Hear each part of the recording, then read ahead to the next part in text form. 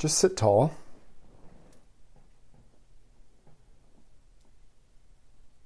And ride your breath down. So much of our life force gets channeled into the head. So we'll just channel life force down into the heart, into the belly, into the body. Consider as we start here that the body is telling a deeper truth than what the mind can tell. The mind may be saying, "Oh, everything is fine," but the body feels tense. So give yourself a moment or two here to come down into the landscape of the body. Use your gentle awareness to feel into the major areas, the heart, the belly, the shoulders, the face, the hips. And with that gentle awareness, to just like a warm bath washing over any pocket of resistance or conflict or difficulty.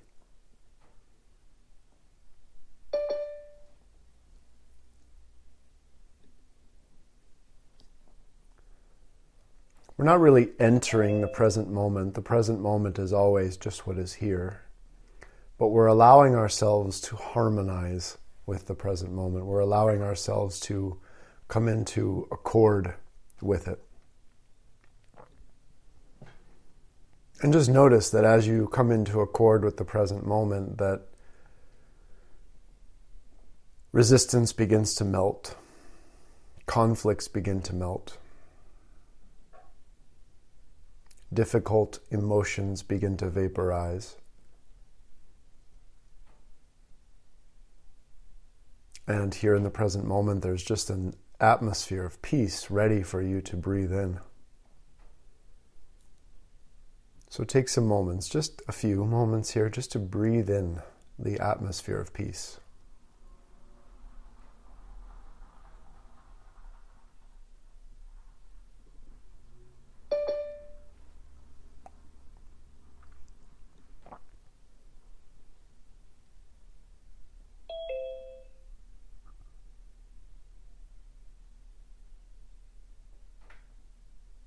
As you breathe in the atmosphere of peace, breathe out the atmosphere of discord.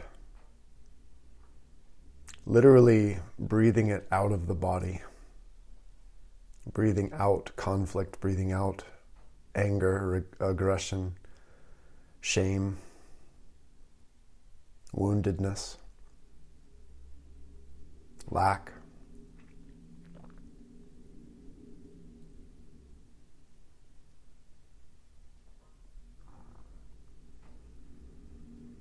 Feel that sense of peacefulness just pervading your body.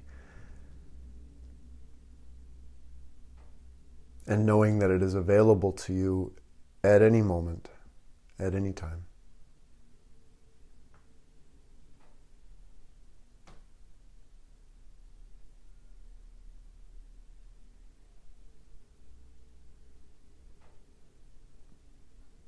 Okay, good. Just a little settling for us. When you're ready, just move a little bit, open your eyes.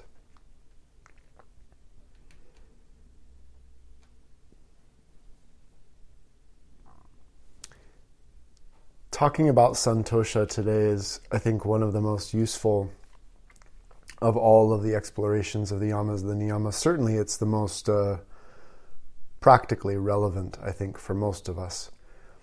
The good thing, what I do like about talking about these principles like santosha is that we're no longer using terms like non-possessiveness or non-stealing or non-greed, because it's a well-known, it's a well-comprehended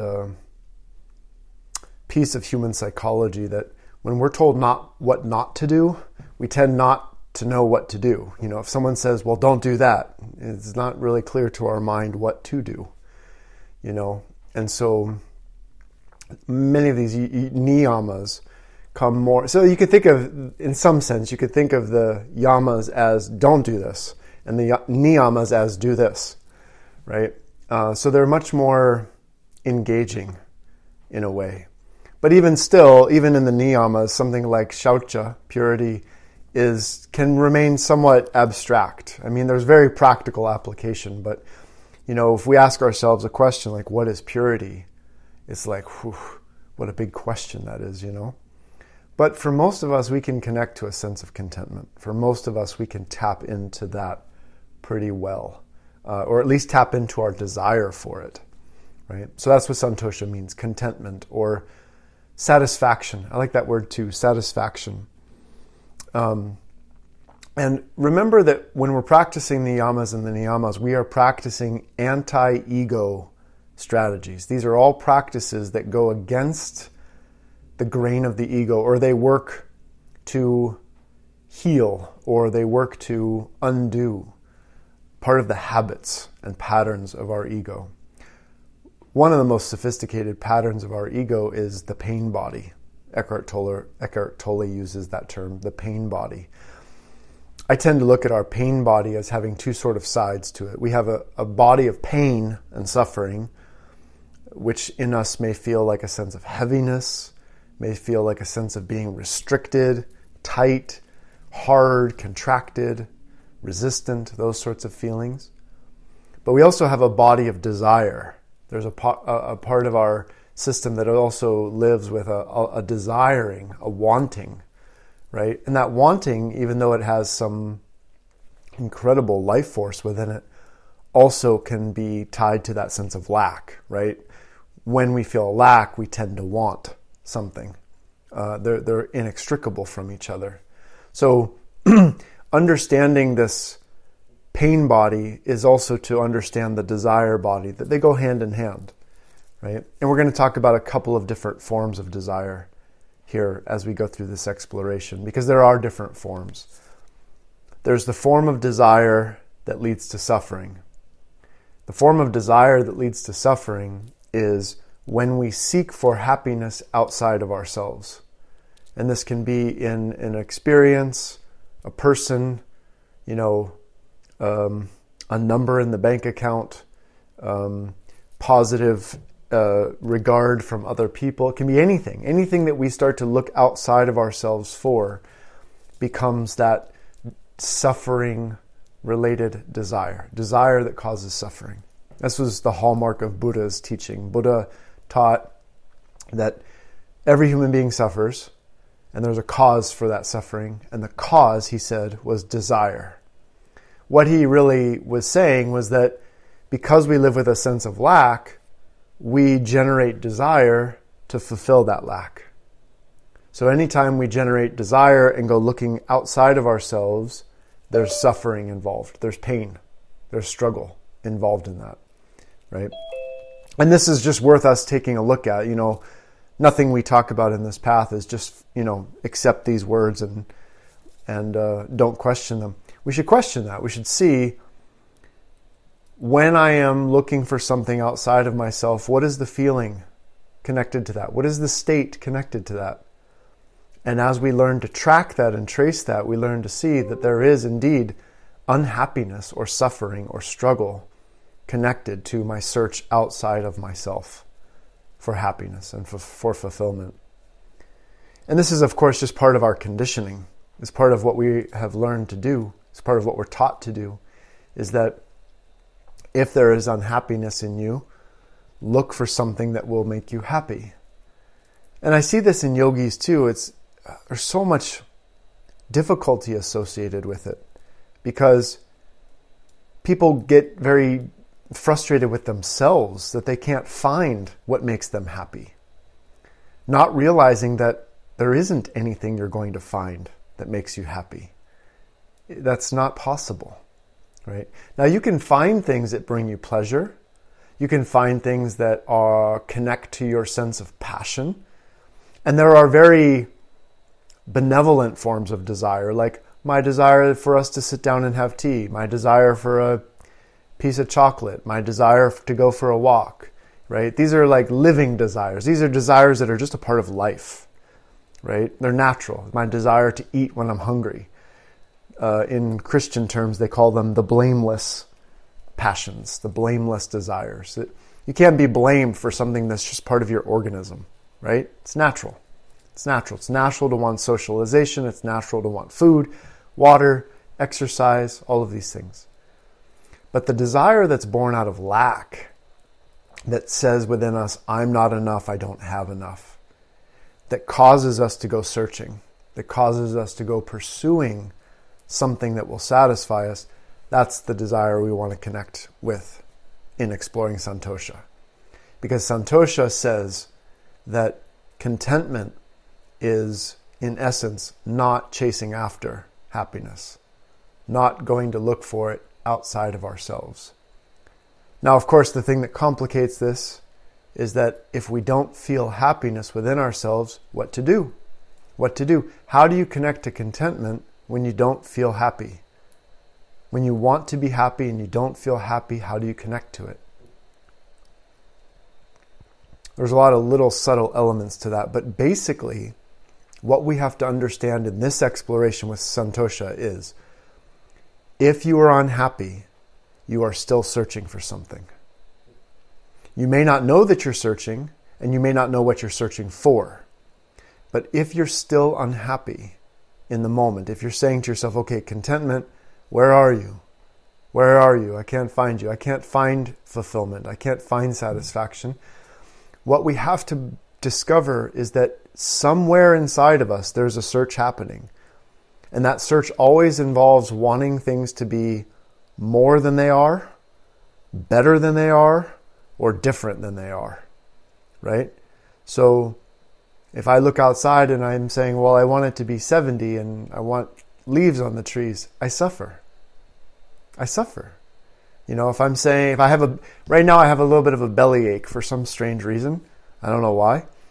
Little tiny bellyache. If I desire to not have a bellyache, I suffer.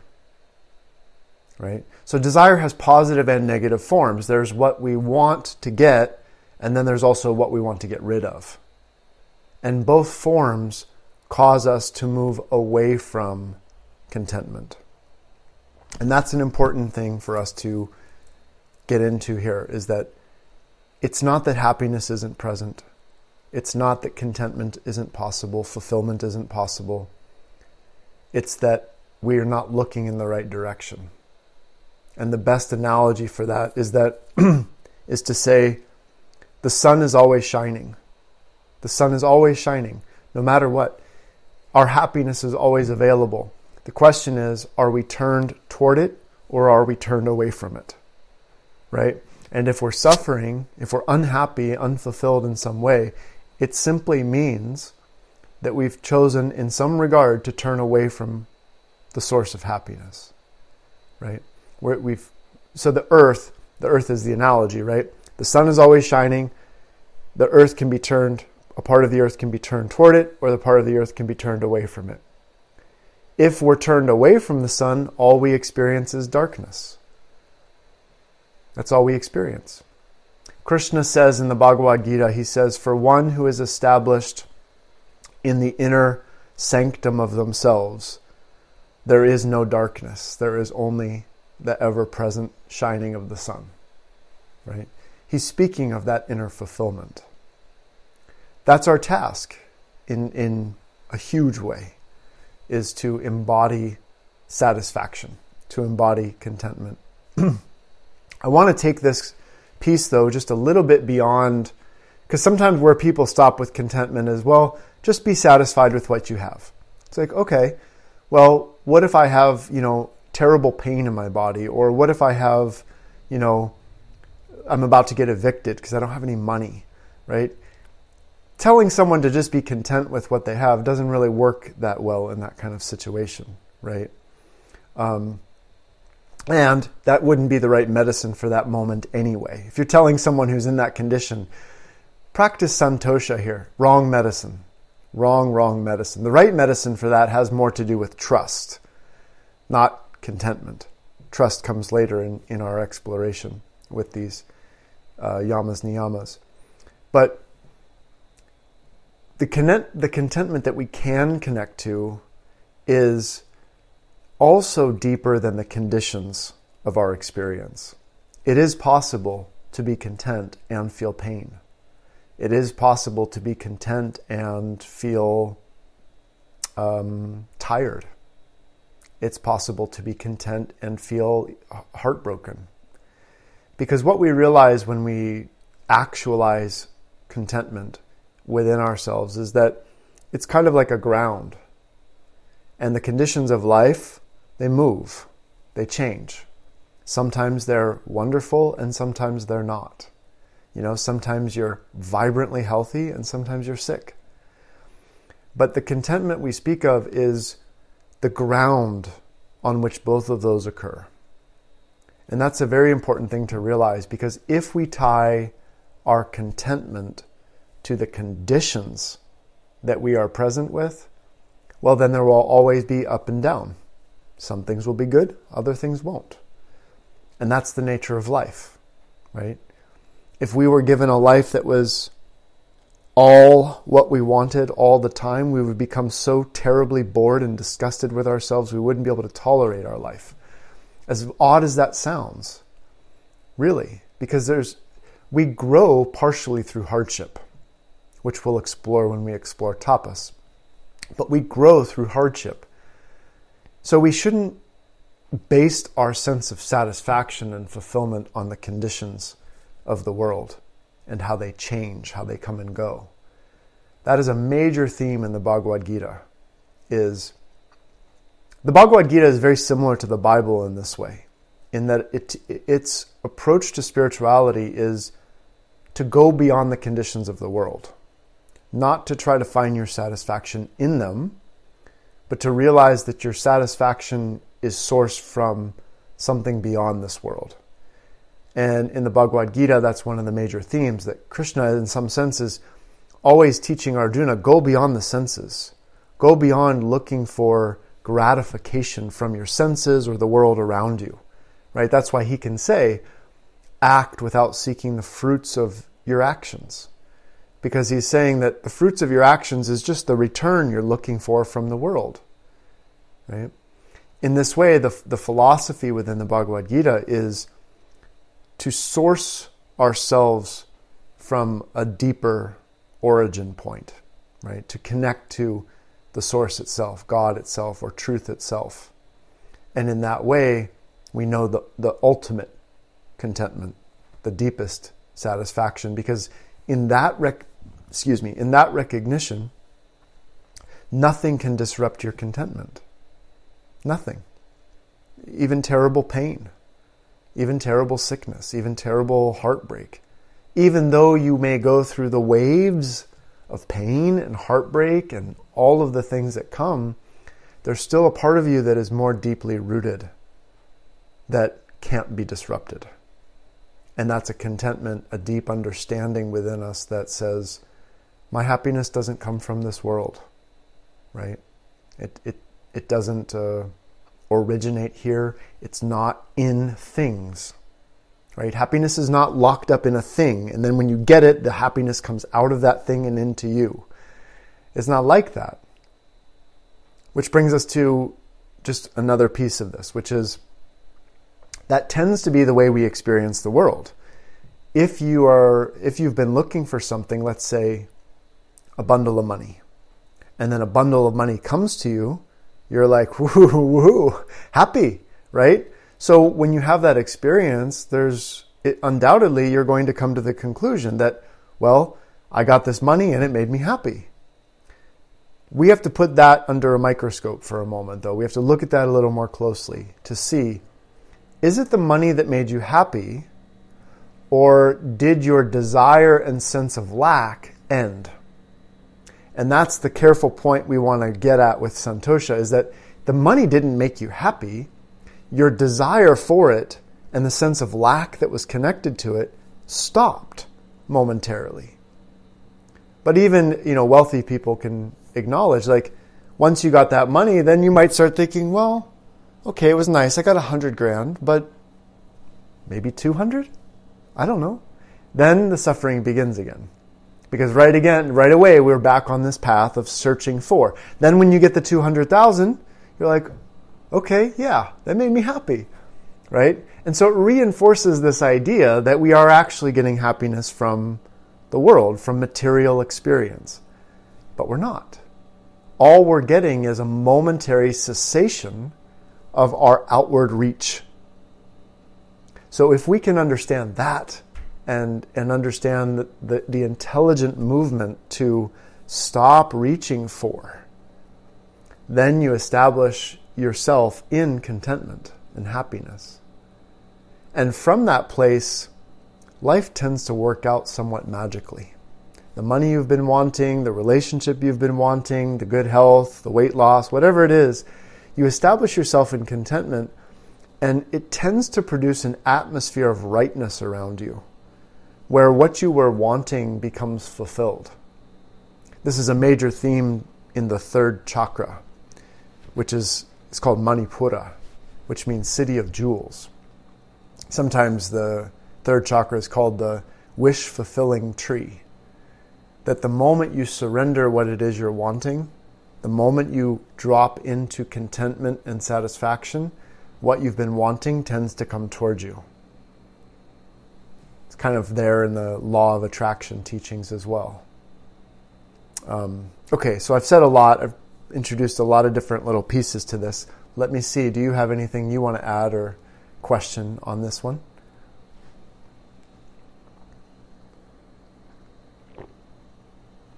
I was just going to say where you just left off, when we find contentment, what we are seeking then becomes present. And yes, and I also have experienced it to be that what the ultimate desire has been peace, and I don't have words today. So it isn't a thing. So it all falls away. Yep. So then you have what you need because you don't need anything. Right. And then in considering contentment can be present with fear, anger, upset. I'm sorry, I'm at work and there's so many children playing outside the door, so if it's loud. Can hardly hear it. I would go so far as to say it not only may it, I think it has to. I think in order to find that contentment, we realize that we aren't our feelings, we aren't our thoughts. And once we have that 30,000-foot view, we can find that peace. Like, it's accessible because we're removed from that. There were so many things lighting up as you were speaking, but then they move and go right out the window next to me. But if something comes back, I'll chime in. Yeah. But very well said. That was great. Thank you. Good points. Good points. Yeah, really. Truly. Mm-hmm.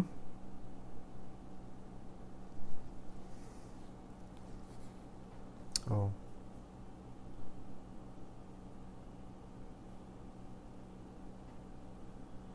Mm-hmm. Yes. Yeah, that all just clicks for me, especially the for me, scarcity and wanting that outside source of comfort, and money is one of them. Being in my job, it's up and down and left and right, and completely out of my control. But what I found, and recently going through some medical issues, and being denied by insurance for care and treatment, I was devastated and felt like, well, I'm not worth, I was just dark, not worthy. Insurance is saying no, blah, blah, blah, blah. But when I got to a place that I was, and this just happened, I mean, I'm not 100% happy, but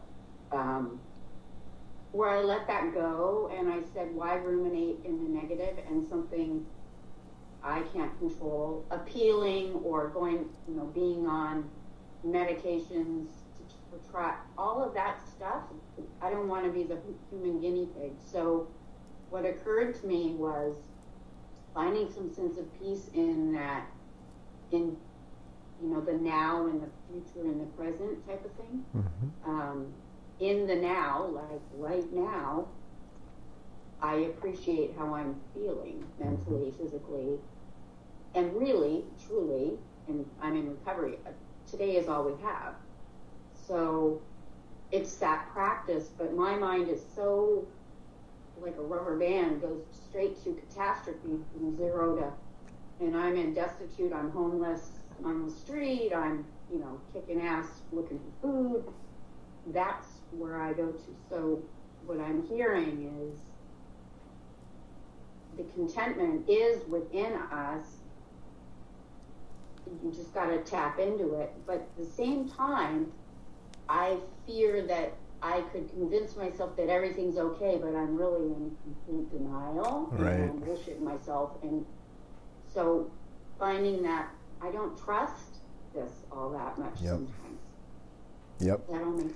Oh gosh, yes. And isn't that the worst pothole on the road? The one of like, the voice in us that tells us, well, if I trust and if I'm contentment, I'm just fooling myself. And I think that, that kind of mentality, it's taught into us because we're taught sort of, you have to be anxious, you have to be doing, you have to be proactive, you have to be struggling, you have to be fighting for what you want. This is a dog-eat-dog world, and you have to be a dog. And if you're not a dog, something bad is going to happen to you. That's kind of what we're taught, and that's part of especially the American ethos of aggression. There's an aggressive mindset behind that. It's totally destructive. Such that when we say, well, what if I rest in contentment? What if I trust? What if I allow things to unfold? It's like heresy to the culture. We're taught on every level, be afraid, strive, struggle.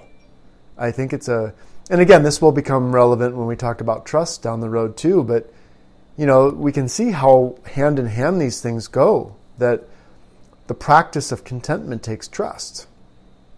And it means trusting ourselves. It means trusting the unfolding of life, right? Yeah, absolutely. And I think, again, I want to emphasize, because this can be a very important but hidden element of the practice. If we are trusting and knowing that contentment, happiness, fulfillment are here, but we're not experiencing it, we have to ask ourselves, what is it that I'm looking for? In what way am I moving away from what's here towards something that's not here? Because it can be very, very subtle.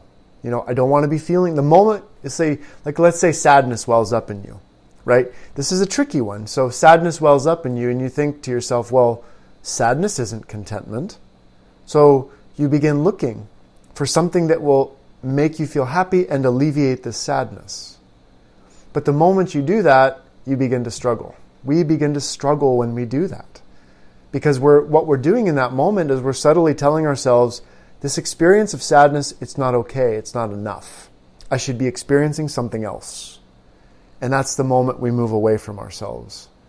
Contentment is not moving away from ourselves. So it's a very deep practice, has many deep permutations to it. So for instance, when you're in that sadness, and this is all kind of what I'm experiencing, and then I'm having these aha moments as you're talking, I get sad, and I can be pretty stoic for a long time and not have any emotions, just kind of functioning and putting on hey, I got it together, and I'm a realtor, and blah, blah, blah, blah, blah. But recently, grief has just bubbled up. And I've had 2 opportunities to not try to get out of that grief, but actually just kind of take a day and say, well, this is where I'm at, and embrace it and allow myself to kind of be a blubbering mess. Yeah. And once I got to that place, it didn't last for weeks. It was a day, but I felt a sense of like my body relaxed and like, all right, we're going to just roll through this. Yep. And it's okay. Yep. The world isn't going to collapse, and you're not going to lose whatever it is you're fearing to lose. And with that, it was kind of allowing a vessel or the dam to open up and just allow that freedom for it to move through me. Yep. And once I got to the other side and had a good night's sleep, I woke up feeling refreshed. But usually it's a big dogfight. And it depends on what's going on in my life. Like if I have to be on and deal with clients, you don't want to be a complete basket case. Right. So very interesting. Well, and that, Chris, that introduces the tantric element of this, is that, so like the yogic approach to this whole thing would be, okay, you're feeling sadness, move away from the sadness toward a sense of contentment. That's what you get with a lot of the practices that people teach, right, guys? Is if you're feeling sad, focus on something positive. Focus on what you're grateful for.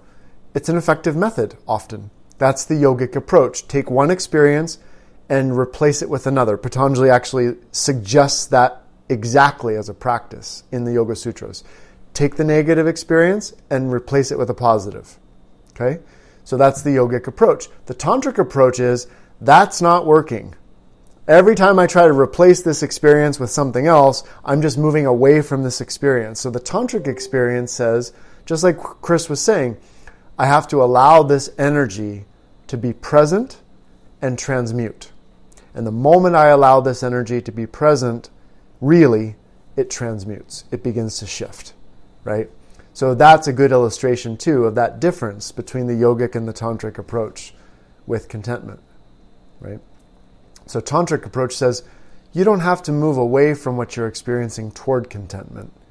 You can find contentment at the bottom, in the core of what you're experiencing right now. Just don't move away from it. Just don't avoid it. Just don't resist it. Okay? Can I add something? Yeah, sure. I don't, and we are all hardwired differently, so this is just my lived experience. I don't know how the yogic approach, I don't see how that works, because I did that for a very long time. And I think of the movie Inside Out, and I'm sure I had a spiritual awakening in that moment, because I have always been happy and well and optimistic, all of those things I would identify with. But I didn't have joy fully rooted or ecstasy until, sounds so funny, but I live in the world of children. I'm watching this movie, and then sadness comes over and she sits next to joy, and then joy finally gets it. Like, wow, I have to hold space for all of this. Like, I need to feel it. And now I'm here, and now I'm present, and now I am joyful. And I was like, so silly, but that was everything. Yeah. So it's interesting that I don't know if that's Disney or Pixar, but they're teaching a tantric idea. And there's so much, science, and I know that's not what we're here for, but that is around being into the feelings, identifying, like we have so much rich language to describe what's coming up for us, and then sitting with that emotion. And then when you create the space for it, and then have self-compassion and allow it to be without allowing it to take over you, then it does transmute, and then you're content. It's like this, the circle closes. Yep. Well, your point is very good. It was just funny you mentioned Inside Out. I was just talking about that movie the other day. It is such a good movie, such a good, so many truths contained in that movie. But I think you're right here in that ultimately that yogic approach will never be 100% successful, right? And I think you see that's kind of what you see in developing yogis, is that most people start with a yogic approach and then end up in a tantric approach, because over time we realize, and it really just represents kind of two different phases of the journey. Neither one is better than the other, but it's just that as our experience shifts and changes, what you said becomes true. It's that ultimately that yogic approach, what it does is it alleviates your experience in the moment, but it doesn't produce real transformation. The tantric element produces real transformation. And so that inevitably that's what we come to at some point.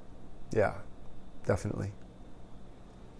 Well, why don't we do, guys, I said we would do a little contentment meditation. So let's do that, just about 10 minutes or so, and then we'll come back to conversation. I don't want to lose our opportunity to do that. I'll mute you all again just for the time being. And like we were doing at the beginning of our hour, drop into your body and here welcome a contact with the pain body or the desire body. Again, that part of you that might feel heavy, tired, unsatisfied, depressed even. Welcome a contact here with that.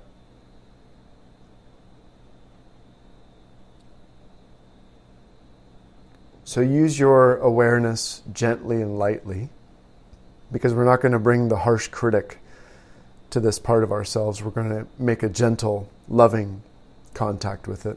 Again, non-violence.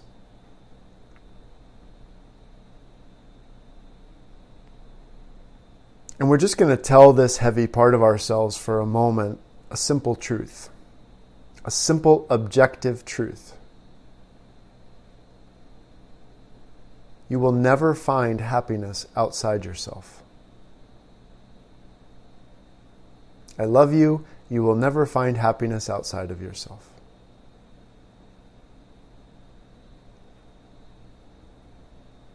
Now allow yourself in this acknowledgement, to whatever level it hits you, to whatever depth it penetrates, allow yourself to settle here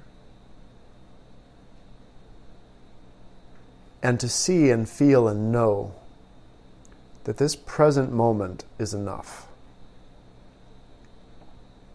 Even if this present moment isn't your version of ideal or optimal. Maybe there's a little pain, you got a bellyache, you got a headache, you're tired. But that if you really sink into it, this moment is enough.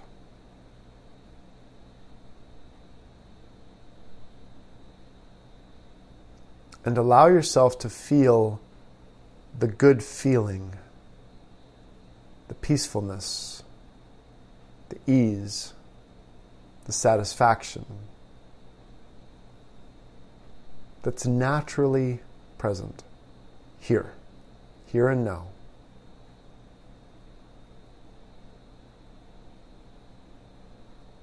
A sense of well-being.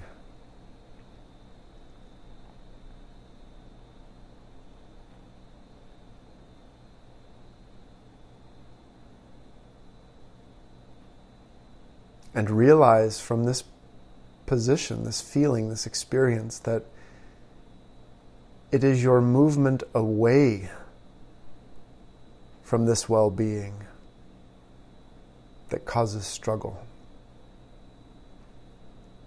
It's the search, the reaching, the chasing, the striving that takes us away from ourselves, away from the natural inner landscape of contentment.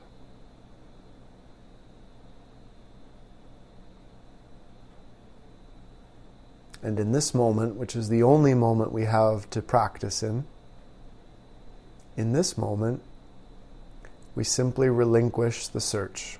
We drop the search, we drop the struggle, we drop the striving.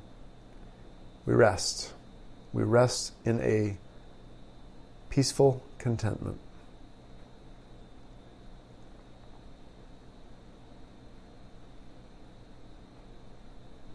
If you feel that this is not accessible to you right now, then you are practicing some form of desire, some form of wanting something more, better, or different.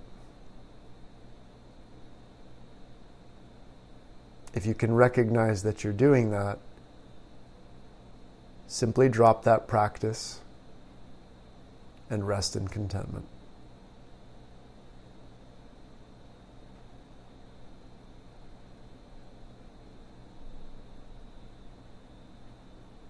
Your breath will become lighter. Your mind will be easier. You will begin to experience some kind of positive emotion.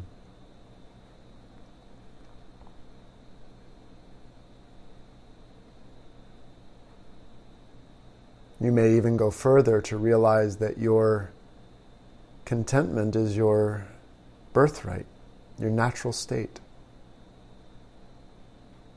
your core, your essence.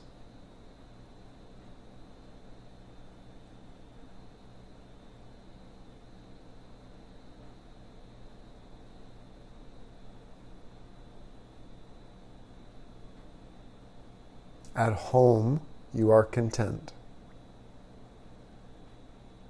When you leave home to go looking for something more, there's struggle.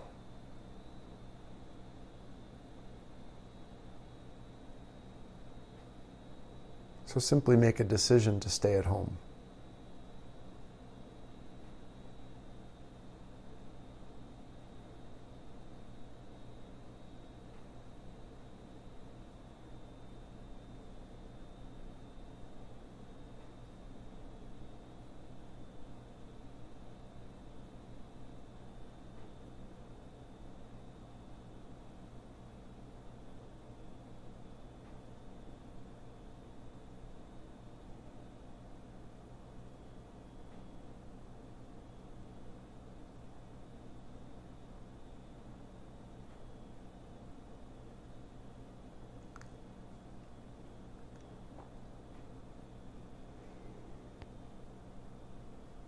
Again, recognize that contentment is not a place that you have come to. It's not a specific feeling or emotion. It's just what's here when you are at home. It's just what's here when we're not reaching, striving, desiring, wanting, needing, forcing, controlling.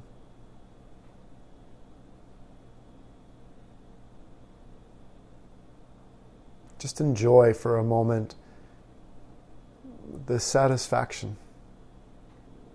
You're satisfied, you're satiated, you're full.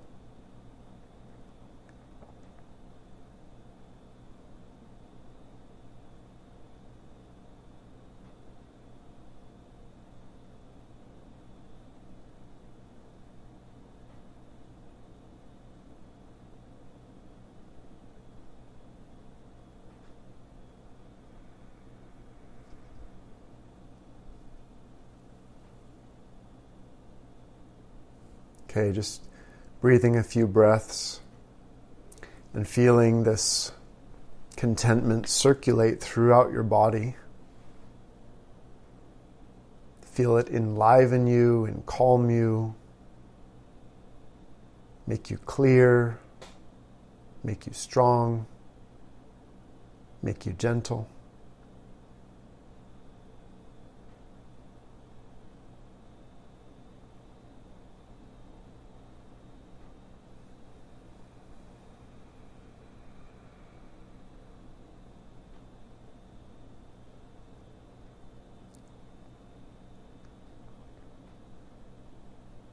And again, just as you're ready to open your eyes, or not, it's up to you.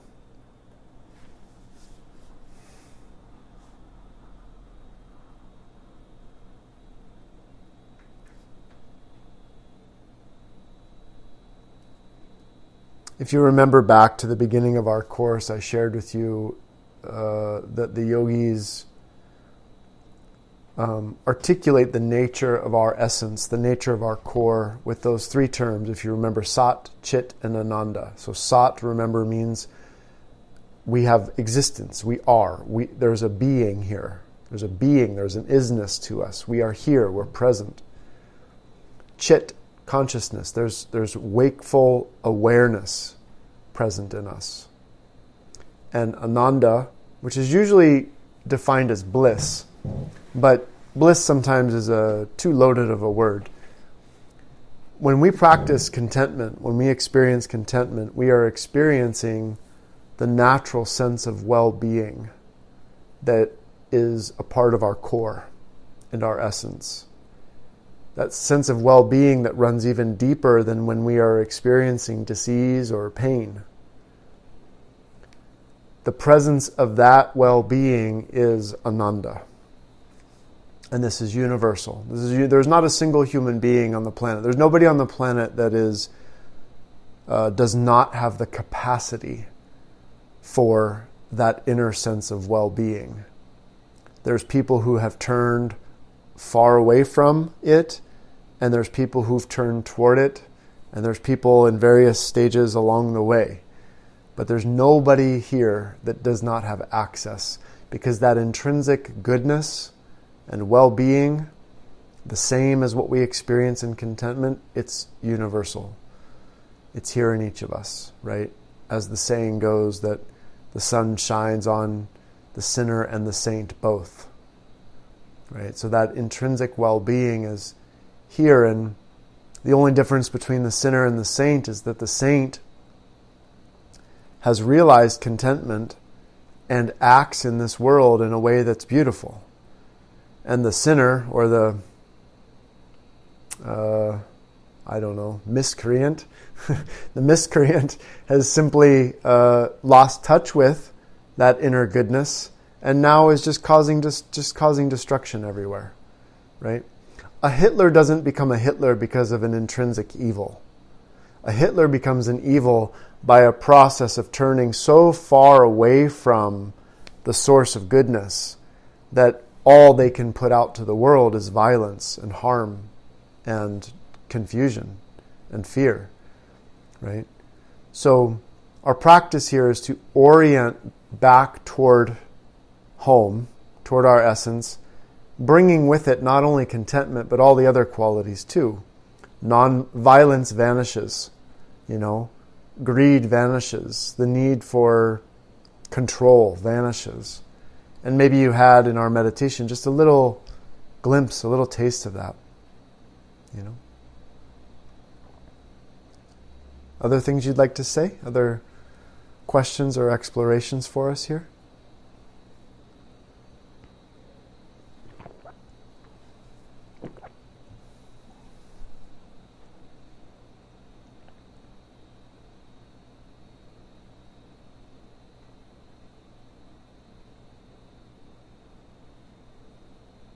Okay.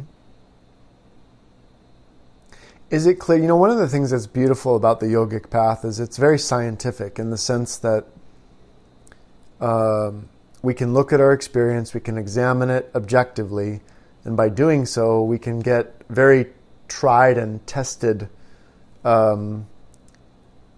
observable, not only results, but observable understanding, right? So like the desire element within us, like if we just look at our desiring mechanism within us, it becomes a very scientific observation. It's like, okay, when I practice desire, when I practice wanting something to be other than it is, I suffer, right? It's very objective. It's a very objective scientific observation, something that can be put to the test and repeated over and over and over again.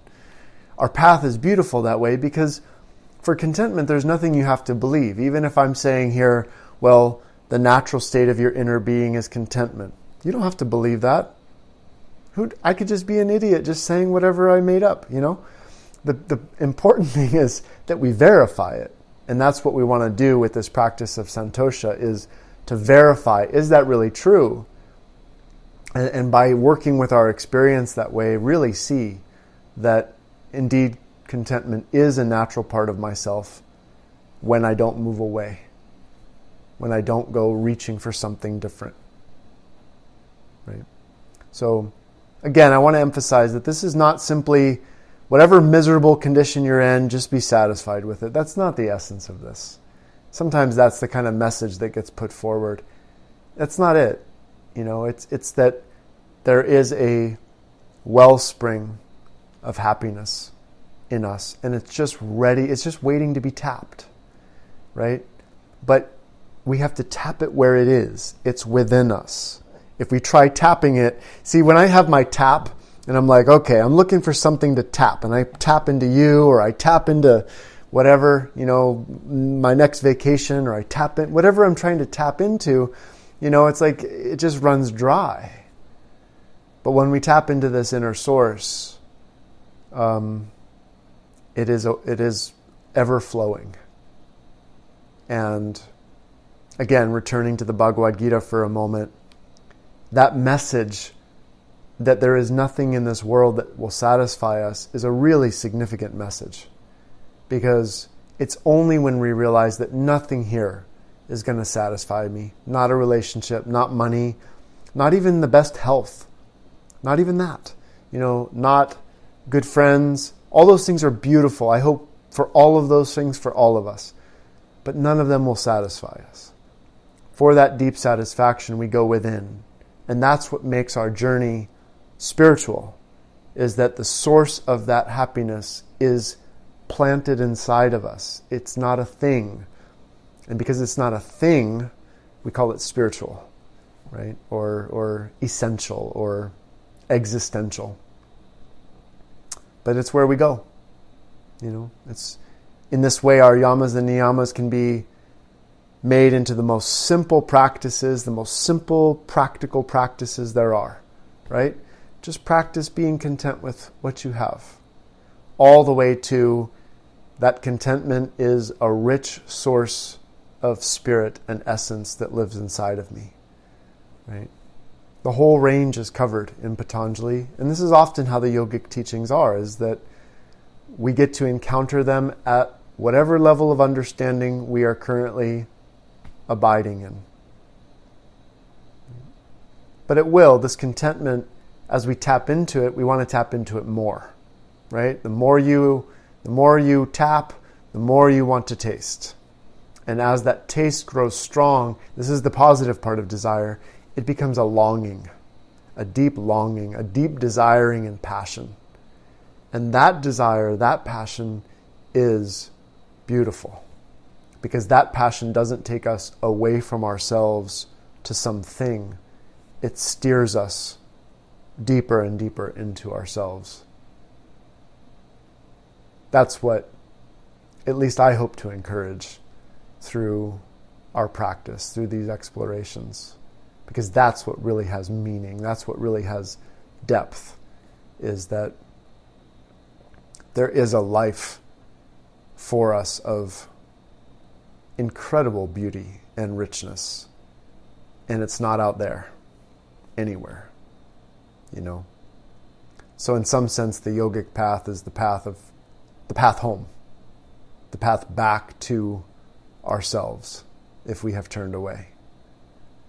So it sounds good, doesn't it? Anybody wanting to refuse that offer? I hope not. It's the offer of this path.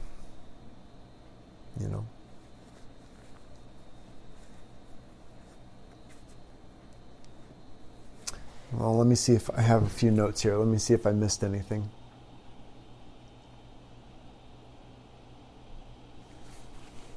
Oh, one thing I'll mention. So, along the lines with desire here too, one thing to understand, if this isn't already obvious to you, is that the reason why everyone does what they're doing is for happiness. Happiness is a universal drive within us. The person who is getting drunk at the bar, the person who is, taking advantage of someone, the person who's jumping out of an airplane, the person who's kiteboarding on the water, person reading a book, person watching television, whatever it is that people are doing, everyone's doing what they're doing in a quest for happiness, right? The monk meditating in a cave, it's all part of the same drive, right? So that drive toward happiness is universal. It's fundamental. It's why, even I watched a documentary, even serial killers are driven by this.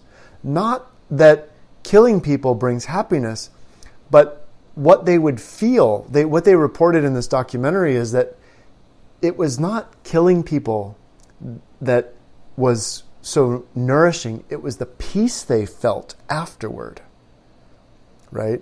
That's what they were really after, and they didn't know any other way to get there.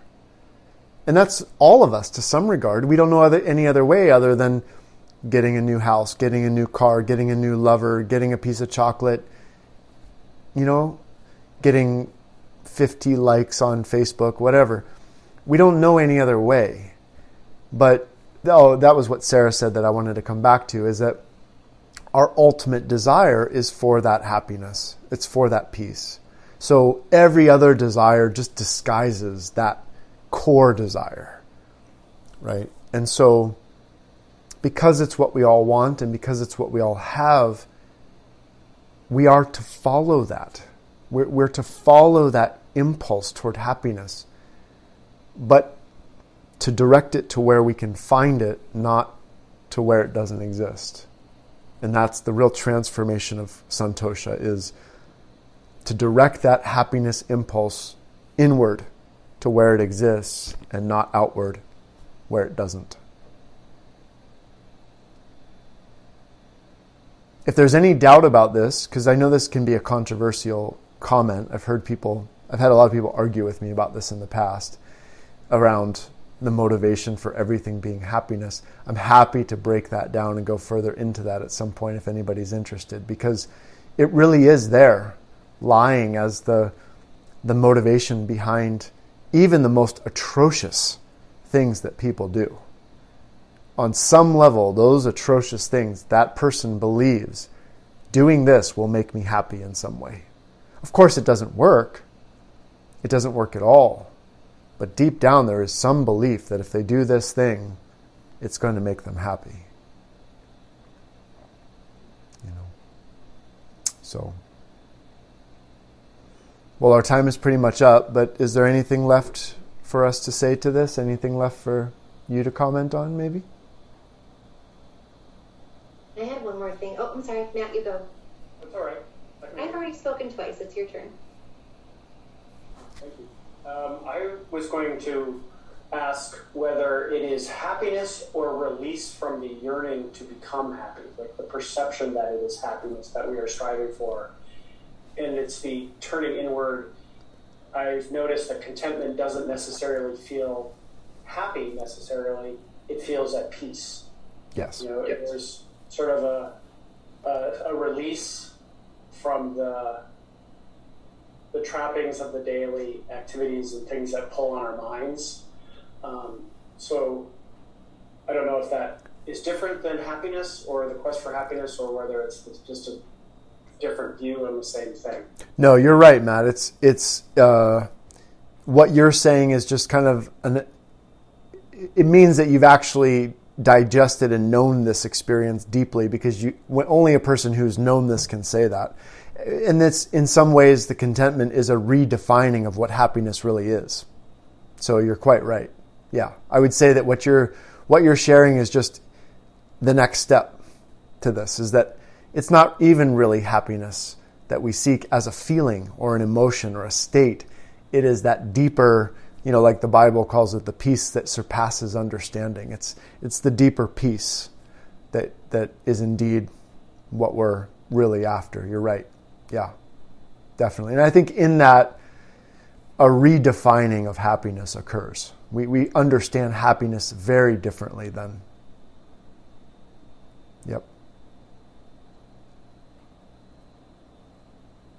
Sarah, did you want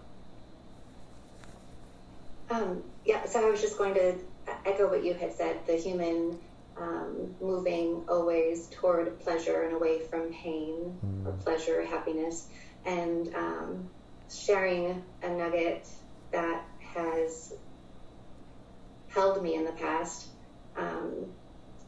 If things are feeling spinny or panicky, or whatever the state that you're in when you aren't centered in yourself, a self-awareness practice, right? Like pausing, stopping, identifying what is that thing. Okay, well, what does that mean? And then ride the elevator down. Okay, it's because of this. Ride the elevator down, down, down, until you get to that root of this is what is really showing up for me. So working on that mindfulness practice, and I mean, it for my life it had to be very intentional for a long time until it wasn't. So if anybody is feeling like they're suffering or having a struggle with this, maybe that could be something. Yeah, I think that is important, that happiness is like a diamond, and sometimes the diamond is hidden under many layers of earth. So sometimes if we really want contentment or happiness, we have to go digging down through the layers, down through our sadness, down through our hopelessness, down through our anger. Sometimes that's the process, which we'll come to really prominently when we talk about tapas, because tapas is all about encountering the difficulty, encountering the hardship. So that'll be really relevant. It'll be a nice bridge between that conversation and this one, to have that. Because sometimes if we really want that deep satisfaction, we've got to do the thing that's difficult to get it. Not get it, but to realize it, to actualize it. Good. Beautiful. Lots of good points, you guys. Lots of good things I think that we got to today. So thank you. Thank you. Thank you for making this exploration rich and beautiful.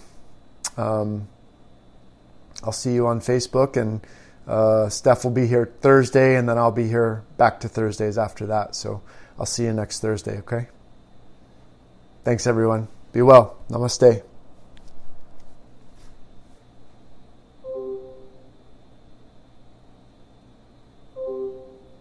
Recording stopped.